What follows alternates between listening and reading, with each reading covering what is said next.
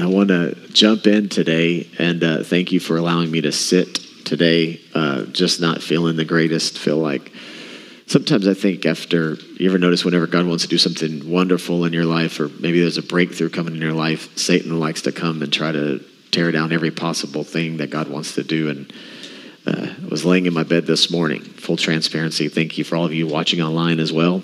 And I was laying in my bed this morning, up all night, not feeling well. I did take a COVID test. That was negative, so don't panic. But was up all night, didn't feel well. It was 8:30, texted staff and leadership and said, I don't know if I'm going to be able to preach today. Might need to play a video. But by the grace of God, I laid down in my closet and I said, Lord, if you want me to preach this word, you're going to have to give me the strength to do it. And as we were singing the song, See You Move, there's a line that said, I'll remember your faithfulness. And in 14 years of ministry, I've never not preached a word that God gave me. Even in moments where I felt tired, exhausted, sick, I was running off stage and just didn't feel good. The Lord still got me through. And as I was sitting backstage and I heard the song, See You Move, I'll remember your faithfulness. I just told the Lord, I'll remember your faithfulness. That every time you gave me a word to preach, you've given me the strength to get through it. And I believe that God has a word for you today. And he wants to speak to you today. And so I'm here as a vessel of him and nothing more. Just that God would use me in some way, shape, or form to say something to you today. And if he speaks to you today, the best thing you can do is respond to him. Don't respond to me. Your response on a connection card, your response by moving forward, your response by raising a hand is not a response to me. It's a response to him. And I believe that God has a word for you today. So if you have your Bibles or your phone, or you just want to enjoy the screens, Galatians chapter 5. We've been in a series called Freedom. And I think God wants to free you today. He wants me to be free, and he wants you to be free. And for all of us, that can mean some things that are different. But that there's this desire in the Lord for you that he wants you to be free. This series is based off of several verses, and one of those verses is Galatians 5:1. It says, so Christ has truly set us free. Now make sure that you stay free. Did you know there will be things in your life where you will, you'll be tempted after you're freed, justified with the Lord, but there will be a constant pulling in your life as a Christ follower to unfree you, to bring you back into slavery. I'm going to read the text again because I want the word to be planted in your heart today. So I want you to hear this once again. Make sure that you stay free. Meaning that you can experience freedom in one season and then bondage in another season. Still being justified by faith. Still being saved by Christ. In other words, being what we would call a modern day Christian, but living in slavery. He says, my hope for you is you'd stay free. And don't get tied up, again, in slavery to the law. So it's for freedom that Jesus gave his life. So Jesus followers are freed followers. Those who follow Jesus live in freedom from the law. And that's the whole book of Galatians, and I hope that you've been reading it in this series. The whole book of Galatians is about this idea of freedom. And you're free from the law. That the law doesn't justify you. Your behavior doesn't get you there. It is Christ alone and nothing more. And the concern from the religious leaders, if you remember me teaching this and saying this to you, that the concern was, well, if you tell somebody they're saved by grace alone, and you don't need the law, then people are just going to run wild and do whatever they want to do. That was the whole tension. Well, if you tell somebody you're saved by grace, go live your life, do whatever you want to do. People are going to have a license to sin. Do you remember the word license? I talked about license a few weeks ago. Having a license to sin. That Christ died for you on a cross, and so you can have a license to do whatever you want. And of course, Paul says, no, that's not the case.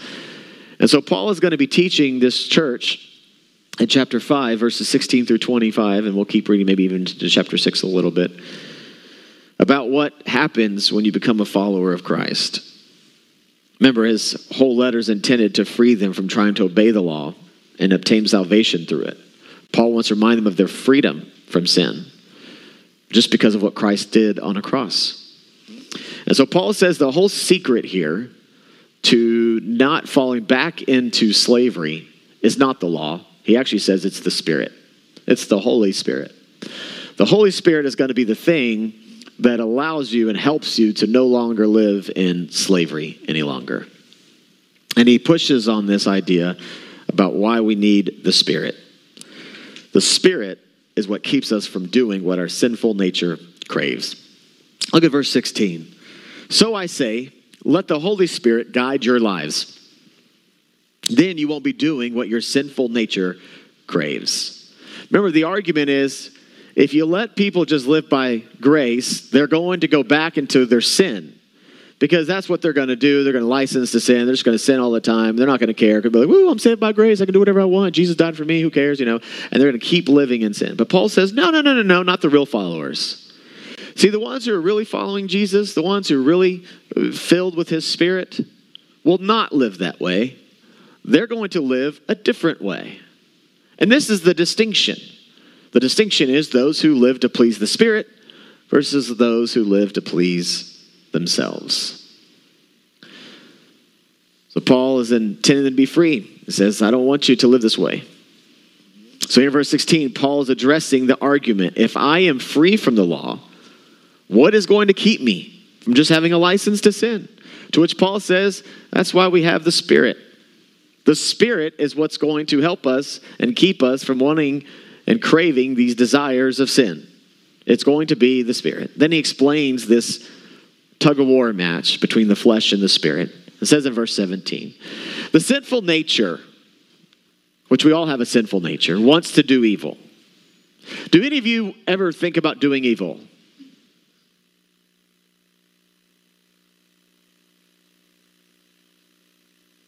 You never think about doing any evil. Never. In 5 years been leading this church, and I have made it very abundantly clear I like participation in church. So let me ask the question one more time. Do you ever think about doing evil? Can you raise your hand? Every single one of you. Children, moms, dads, grandparents. Yes, even you who cook beautiful cookies and you bake and you love your grandchildren, but you too. Have you ever done evil? How come the back right 2 rows have not done evil? Have you ever done evil? Okay. He shouted out, oh yeah, for this. Yeah. So, we've all done evil. It says the sinful nature wants to do evil, which is the opposite of what the Spirit wants. The Spirit gives us desires that are opposite of what the sinful nature desires. So your natural desires are going to be contrary to the Spirit.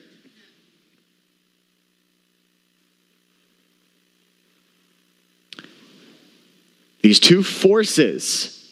It's interesting that he uses these forces.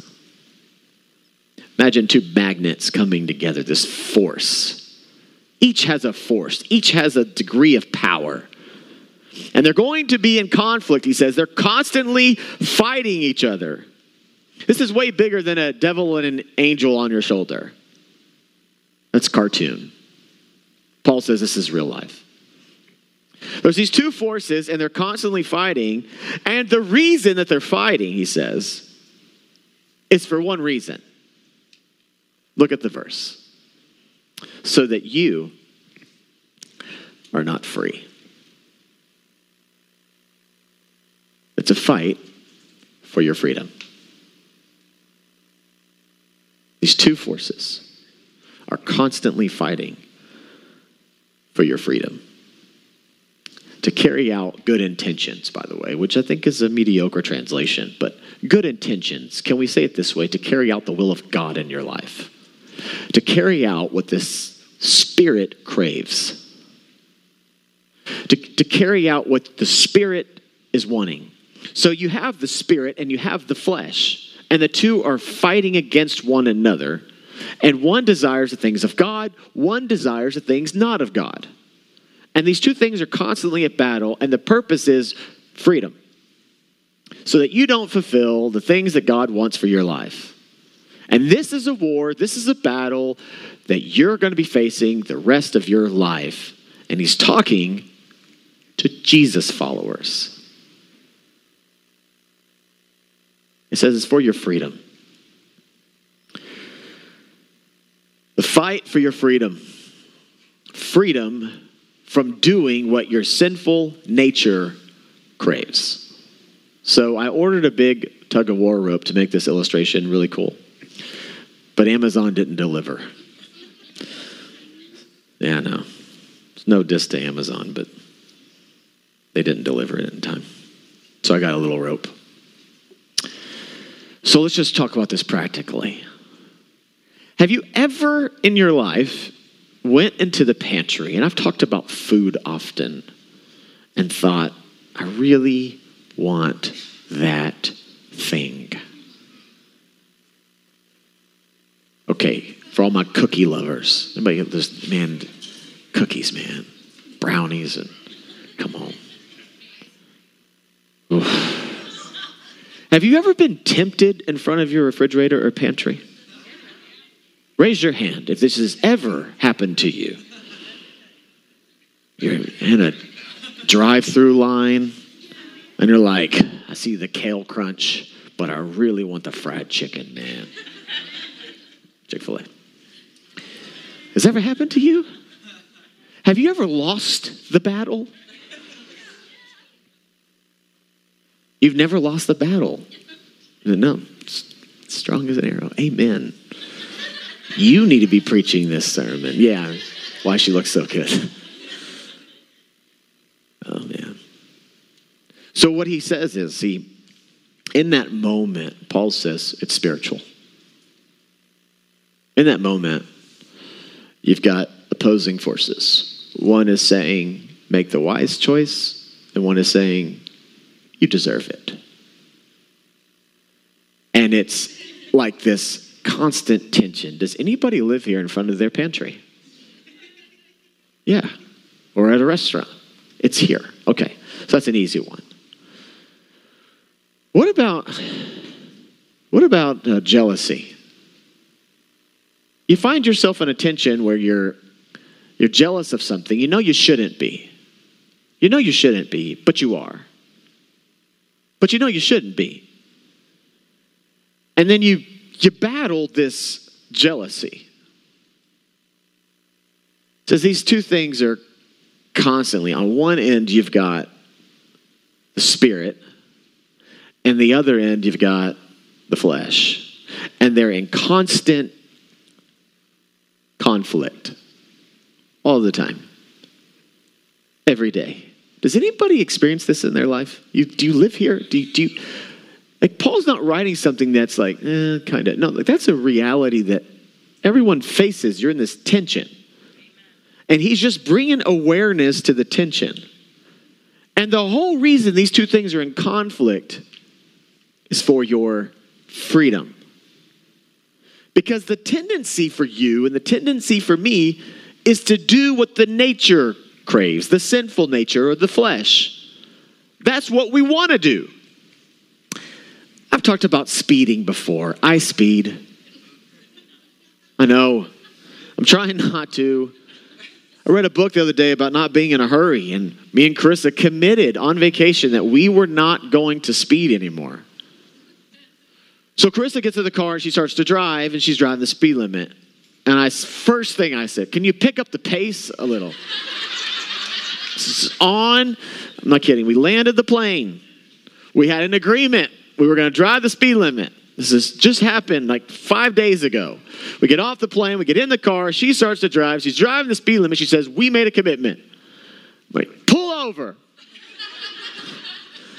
And she pulled over, and I sped all the way home. I was tired. Man, the struggle is real, yeah. It's crazy. So obedience to the law was about trying to obtain favor from God and victory over sin. That's what the whole thing. They're just trying to obtain victory. They're saying, I'm going to try to obtain victory over the flesh by my obedience to the law. I'm just going to win every battle. To which, of course, they realized, I can't. And that's Paul's whole point. So the only way you're going to ever try to do what the Spirit says is you've got to have the Spirit inside of you. He's like, you've got to let the Spirit guide your life. You've got to be filled with the Spirit, which is, by the way, the title of the message, Free to be Filled. That's the title, Free to be Filled.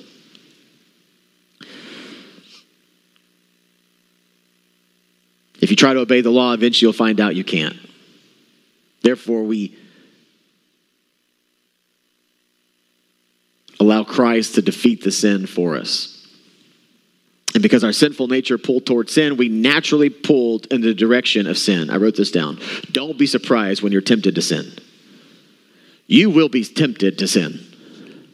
Being pulled towards sin is not a license to sin. And that's what many people, I think. Well, if I'm pulled in the direction of sin, then somehow God must have okayed it. No. It's the fight for your freedom the rest of your life. So you'll be tempted to sin the rest of your life. You'll be tempted to be separated from God the rest of your life because sin ultimately separates you from God. It's not just like a bunch of disobedient things, like behavioral things, although there's behaviors in sin. But the purpose of sin is to ultimately rob you of your freedom. So real freedom would be, I have power over the cookie in the pantry. And I don't give in temptation to that. Woo! Have you ever won and felt free? I did it. Only to the next day.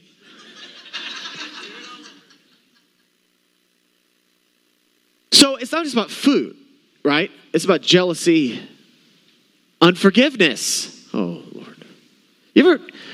I know I should forgive you, but not right now.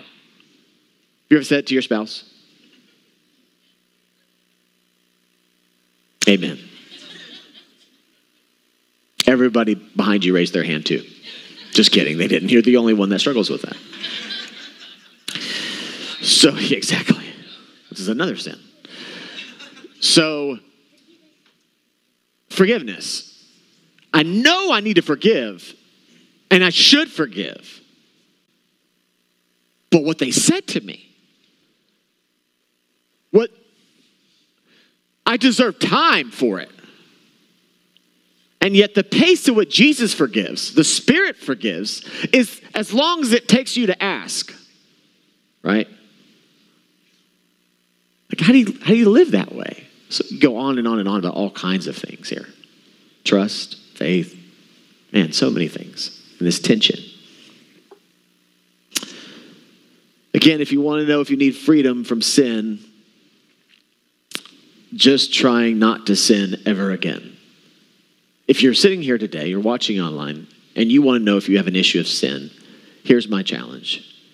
Just go the rest of your life, starting today, make a commitment to not sin ever again. You will fail. And yet, Paul's saying, that's my whole point. And I want you to be freed from that. And that's what Jesus did on the cross for you. He took your sin and he put it to the cross so the debt is paid and you're freed from sin. But then how do I live today? I know the secret. Let the Spirit fill your life. You've got to let the Spirit guide your life. That's his whole point. So Paul, just to help people understand what sin is, he gives a couple examples. He says, when you follow the desires of your sinful nature, this is verse 19, here's some results of the sinful nature. This is how you know whether or not you're a sinner. Sexual morality. Oh, Lord. Jesus, help me. Okay, so let's take these one at a time. Because I knew that if I just read these to you, I would just read them through and be like, yeah, sin, I know. Well, let's talk about them. The NIV translation puts in sexual immorality. Okay, so I did all these word studies of each of these words. And I Google searched lots of different information on this text. I promise you, for most of you, unless you're a truly biblical scholar and you wrote this thing called the NIV, you haven't done as much study on this as I, maybe the same degree, but not more than me. So in my searching, I found all kinds of responses from people. Did you know when you go to Google, it doesn't always give you the right answer? I just want you to know. Because, yeah, it's shocking. Have you ever found the wrong answer on Google? Yeah. No, Google's always right. So, you can say anything you want to on the internet, but that doesn't make it true. True? Have you ever had somebody say something on the internet and you thought, well, that's not true? So I tried to dig into as much truth as I could, and this is from that vantage point that I teach this to you. Sexual morality, Greek word porneia. And I watched a whole TED Talk about a guy who said, this is what it means. And I watched another guy talk on something, it meant something completely different.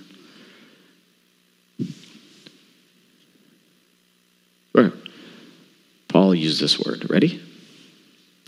Don't be deceived, my brothers and sisters. A little bit of a truth, a little bit of a lie. Satan's whole play when it comes to the list of these sins and more, because this list is not exhaustive. You notice the last line. Those who live like this will not inherit the kingdom. I warn you, as I did before. He says, and the like. You see that? And envy and drunkenness, orgies, and the like. In other words, some translations say, this is not an exhaustive list. I'm just giving you the kind of key ones maybe that are happening in our world today. Satan's whole play is to get you to question the truth. So when you search to determine whether or not this is sin or not, because you've all done that. It's a sin. And then you searched for it. We will naturally do whatever we can and find whatever that will satisfy the sinful nature. Because if we can find something to defend the sinful nature, we've won. Have you ever tried to justify your sin? Come on. Yeah. Of course we do. Humans always want to push the boundaries. Have you noticed that about us? That's why we all go 10 over. You know, some more, some less, but right? Like we all know that. 55, 65. Yellow, go a little faster. These are just some of those little things. Not good for me. It's the weekend.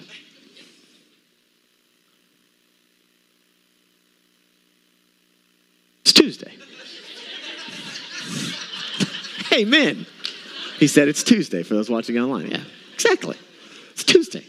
Staff day, you know? So, I want you to hear this. For the rest of your life as a Christian, this is going to happen. This is what Paul's addressing. There will be the tug-of-war match.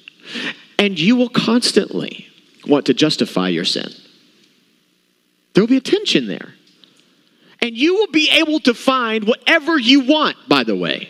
Because we have this thing called the internet, and you can find answers about everything to support everything. And Satan's whole play is to get you to question truth. Because if you can sit in front of a screen or in front of a phone and say, well, what's truth?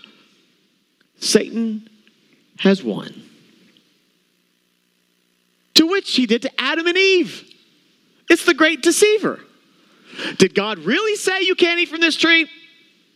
Are you sure? It's deception. And deception, by the way, is not always easy to pick out. It's like mucky waters. So Paul paints a clear picture. And he says sexual morality, which is Greek word porneia, which in the context of the day certainly meant sex outside of marriage. In all contexts. And let me be a little honest. If you have children here, just close their ears. Okay, here we go. Sex with animals. That's a piece of this. Sex outside of marriage. Sex in ways that God did not originally design it. Sex outside of marriage, to which God says, marriage is between a man and a woman. Wait, you can't say that. Why? Because it doesn't crave your sinful nature. I know, it's tension. I'm aware. There's tension there. When will there not be tension between righteousness and humanity? There always has been. If you don't think these sins were around in Paul's day, you're sadly mistaken. Just go look at Greek culture. You think the high schools are bad. You think colleges are distorted. Just go look at Greek culture. Messed up. His point is, sexual morality. What's immorals, by the way? Why do we use the English word immorality? Because it's immoral. Anything that goes against God's standard. It's a big umbrella. That's where we get the word porn from. And anything encompassing that. I know, there's tension. For some people in this room, when I said the marriage thing,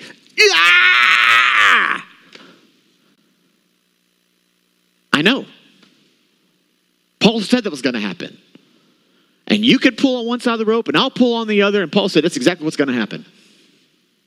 Let's go down the list and see if I haven't got you to pull the other side of the rope yet. Impurity. What? I got to be like perfect? No. Impurity is an idea of uncleanliness. Well, in the law, there's this idea of cleanliness and perfection without law. And that's it. You can get a whole bunch. But if you notice the first three, sexual morality, impurity, and debauchery, are all categorized together. That's why the two are joined by a conjunction of and. So the first three that he mentions are sexual. That's true. No one would debate that, no matter what side you fall. The three are sexual. So here's what he's saying. Humans are going to struggle when it comes to God and sex. And they're going to want to give in to the sinful nature. Because, man, you should see her.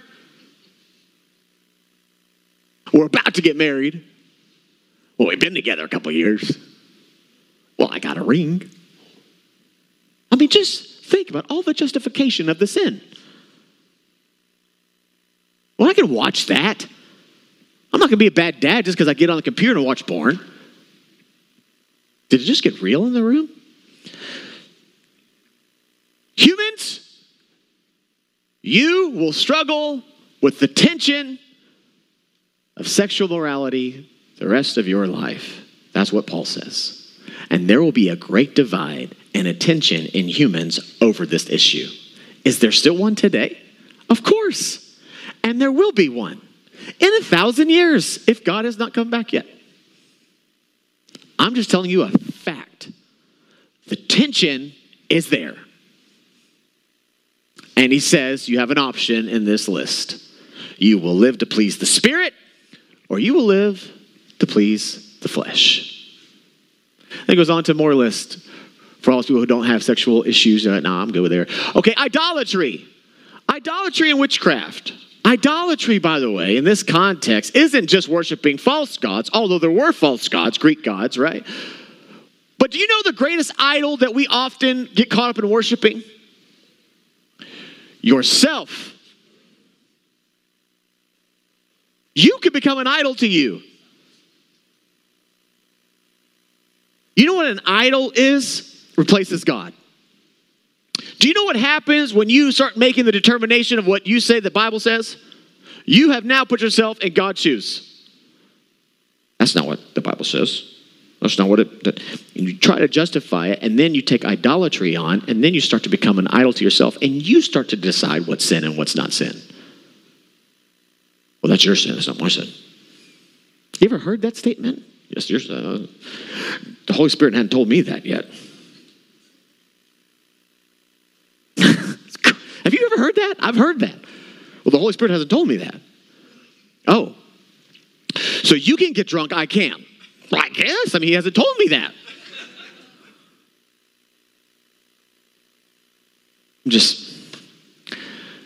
Okay. Idolatry and witchcraft. Well, I don't do witchcraft, but some people do. They get caught up in all kinds of stuff. Sorcery and wishes. People could put a lot of stock in wishes. You know, put the coins in the fountain. I'm not saying give your kid a coin, put it in the fountain, sin. But some people could put a lot of hope in that coin. Idolatry. Because your hope has now gone from God to a coin and water. I mean, some people really do anchor in that stuff. Okay. Hatred. Now, what's interesting about this to me, have you noticed, listen, sexual morality, impurity, and debauchery. Well, let's talk about that because that can't possibly be these things. But we don't have to debate long about hatred. Yeah, agreed, hatred. We should love everyone. No one's debating hatred. And the only thing that separates the sexual ones from all the other ones is a comma. But it's our natural desire. It's our tension. It's the sinful nature in us. And it has been from the beginning. Discord, jealousy, fits of rage. I mean, I did that like this morning. You raise your hand too. I'm telling you, man, the struggle's real. Yeah. What I want you to see is people who have sexual immoral struggles. You've only got about 8 words to separate you from those who are selfish. So don't try to put yourself on another end of the spectrum. It's just a comma, Paul says. And if none of these have fit you so far, selfish ambition. Every single one of us falls into selfish ambition. What about me?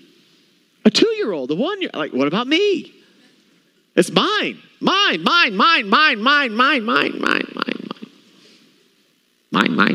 You guys see mine? Yeah.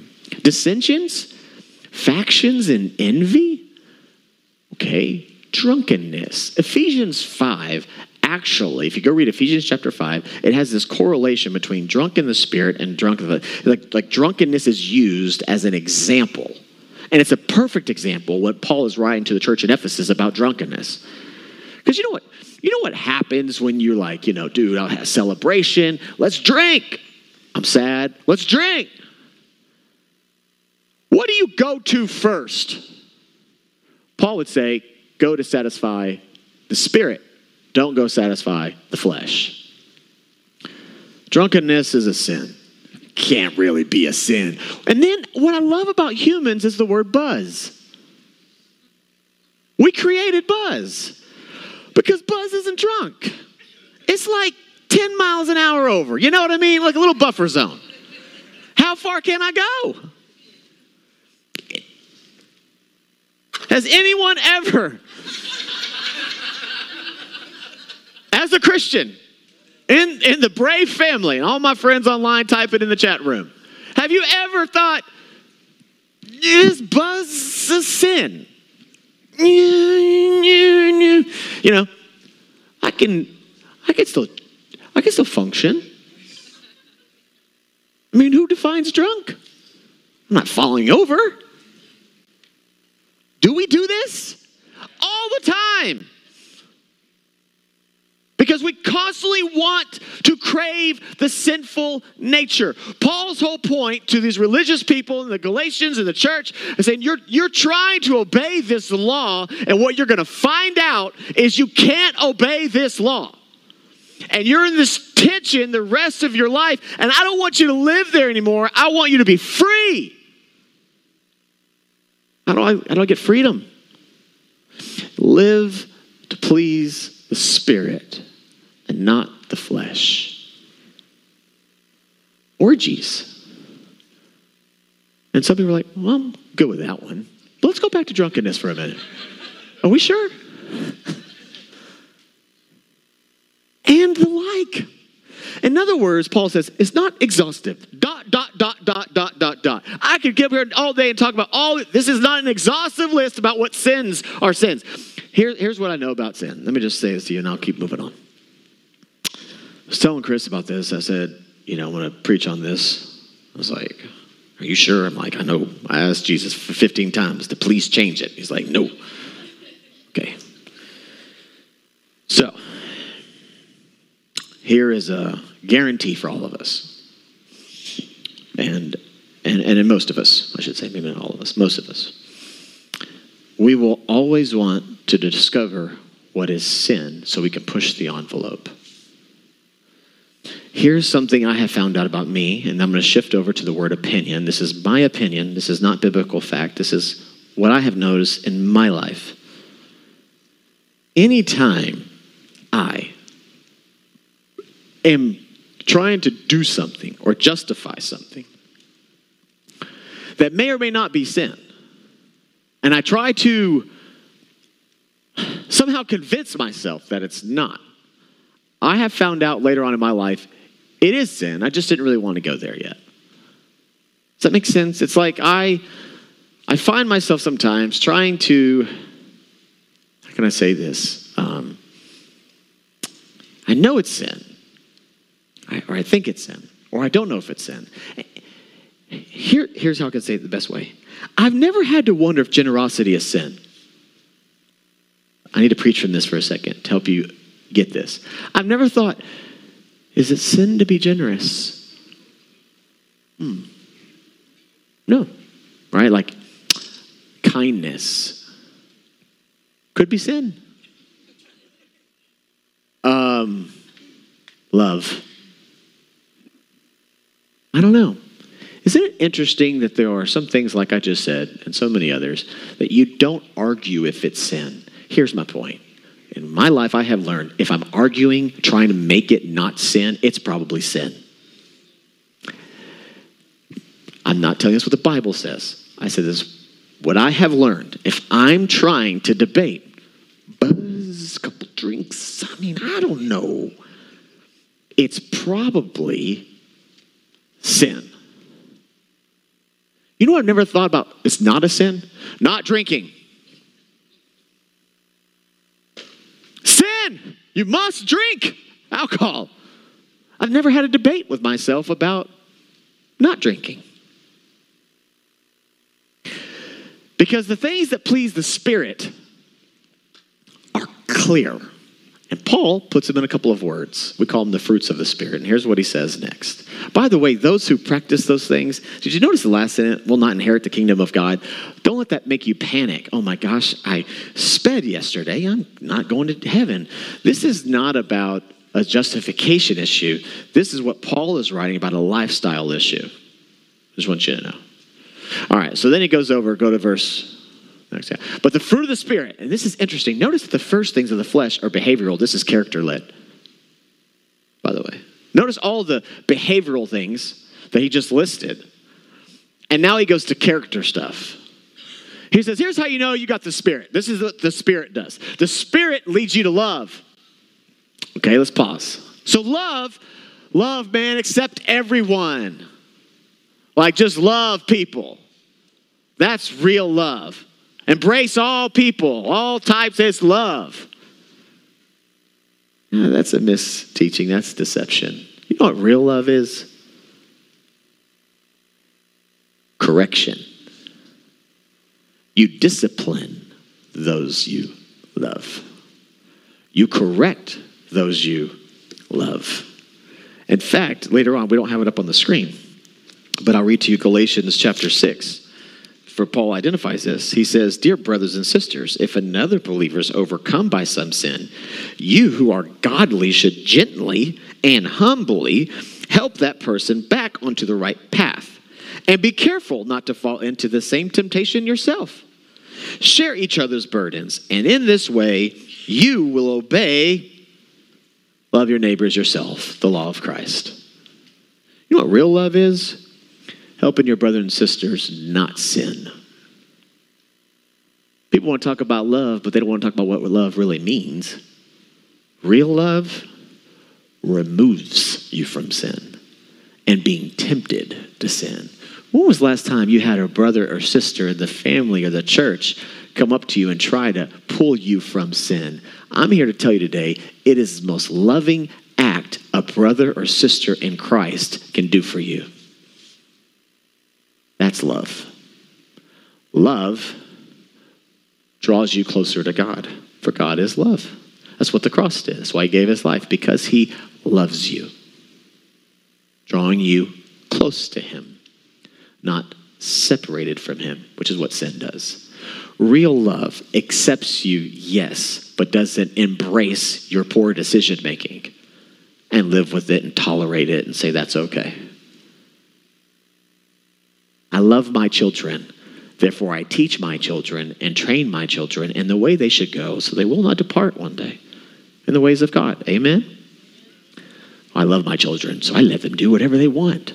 Really? That's great advice. You don't love your children if you let them do whatever they want. Amen? I want to go play. If I let Nathan go play on 54, he would.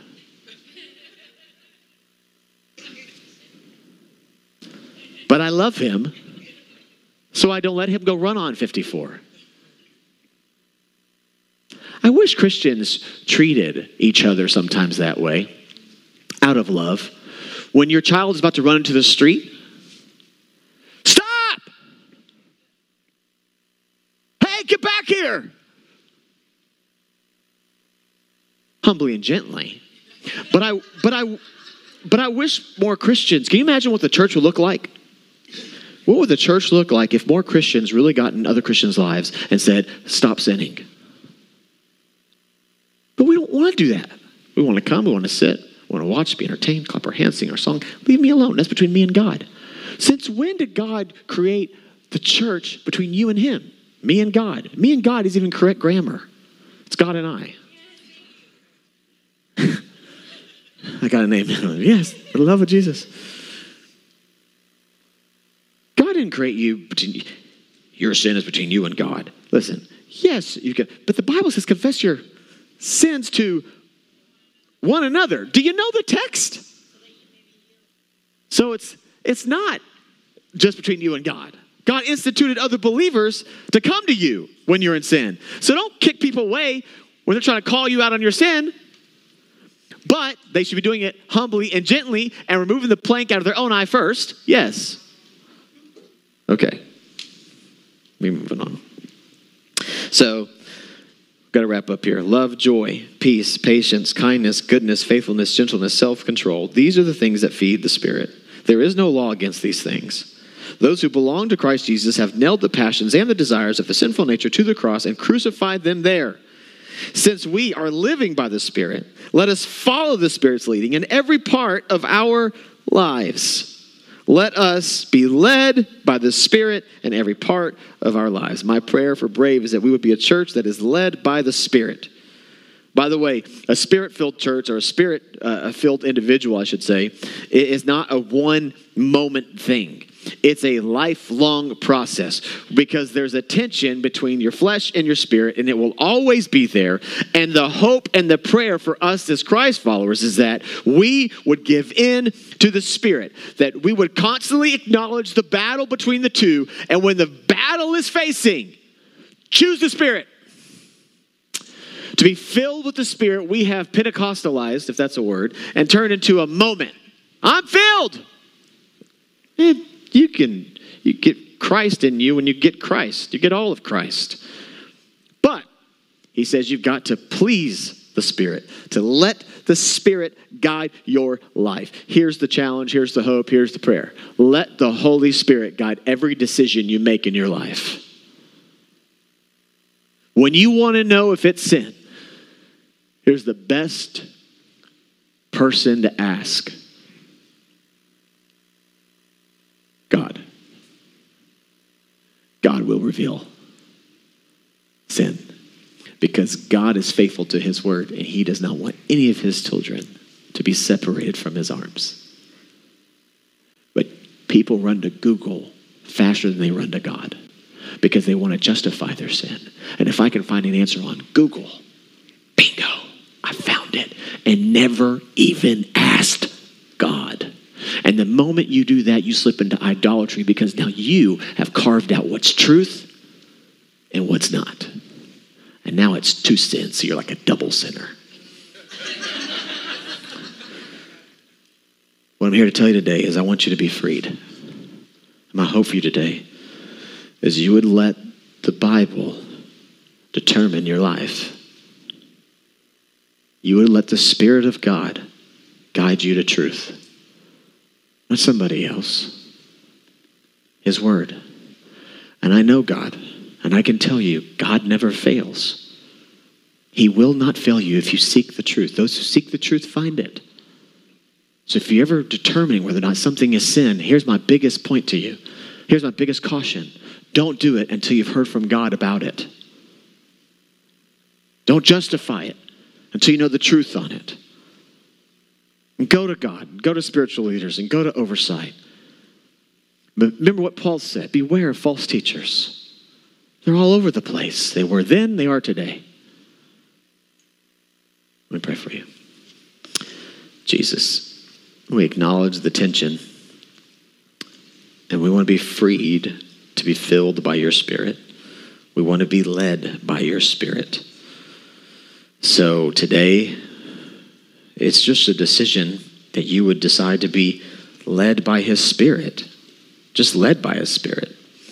Not an emotional response to something, but just a decision to say, in the face of moments where my flesh is being divided and I'm deciding between this and that, and I'm being in the tug-of-war match, I will ask the Spirit to help me, the great counselor, the helper to come and help me make the decision that would honor Christ, that would honor God. If you're pursuing God and you're seeking the truth of God, I know God. He will give you the answer that you search. And if it is sin, then lay it down. For the wages of sin is death. And don't be separated. Instead, choose the things of God. With everybody's eyes closed for just a minute, if you're watching online, you don't need to raise your hands for this, but the eyes are closed for just a minute to focus in on, just talk to Jesus. Is there sin in your life you want to be freed from? And instead, you want to be filled with the Spirit. You want to let the Spirit lead you. In the debate of the sin, in moments of sin, you want the Spirit to be the one who leads you. And now you're making a decision to say, I want the Spirit to lead me in this area of my life. If I need to forgive, Spirit, lead me.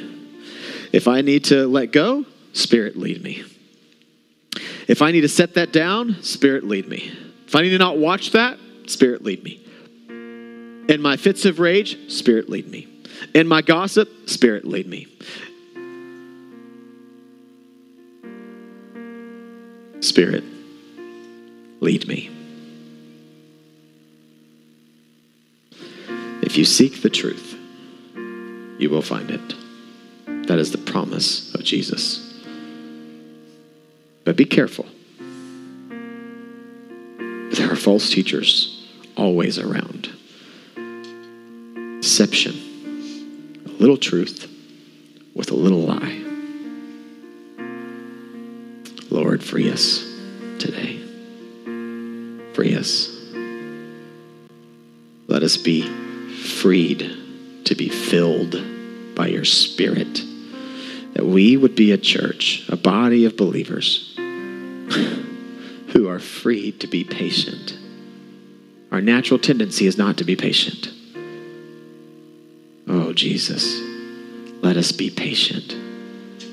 Our natural tendency is not to love. Our sinful nature desires hate and division and divisiveness. Our sinful nature desires to mind our own business. Lord, let us not love like that. Let us love the way you created your church to love. To pull others out of sin. Things that separate you from us. Let us love each other. But we love ourselves, God, the way that you told us to love. Help us fulfill the great command to love you, to love others. Lord, fill us with self-control Oh, Jesus, how we often, every day, every minute, oftentimes, self-control gets the best of us when we just don't have it in ourselves. For we need your Spirit to help us in times where we lack self-control, God. And thank you making it like so generic that it kind of fits in so many areas of our lives. Self-control in so many ways, but yet self-control is a mark that we're filled with your Spirit. So help us, Lord, when we're battling in moments of self-control, and give us a Spirit that will give us strength to follow you and not follow the flesh. In moments of gossip, in moments of jealousy, in moments of unkindness, let us be kind in order to satisfy your Spirit. Let us choose kindness. Let us choose gentleness, Lord. Oh, Jesus, how you want a gentle church, Lord. Gentle. You, Father, are gentle with us. Help us to be gentle with one another, in our homes, in our family, with our children that we parent. Oh, Jesus, let our words be gentle. For there's power in our words. The power of life and death you've taught us. Let us be gentle with our words. Our words can cut so deep. Let us be people who are free to follow the Spirit and have gentle words, kindness, self-control, love, peace, patience, goodness, faithfulness. When we think about deserting our relationship with you, let us hold on to faithfulness. Love, peace, patience, kindness, goodness, faithfulness, gentleness, and self-control. Let these things guide our lives and not sin. In Jesus' name. Amen.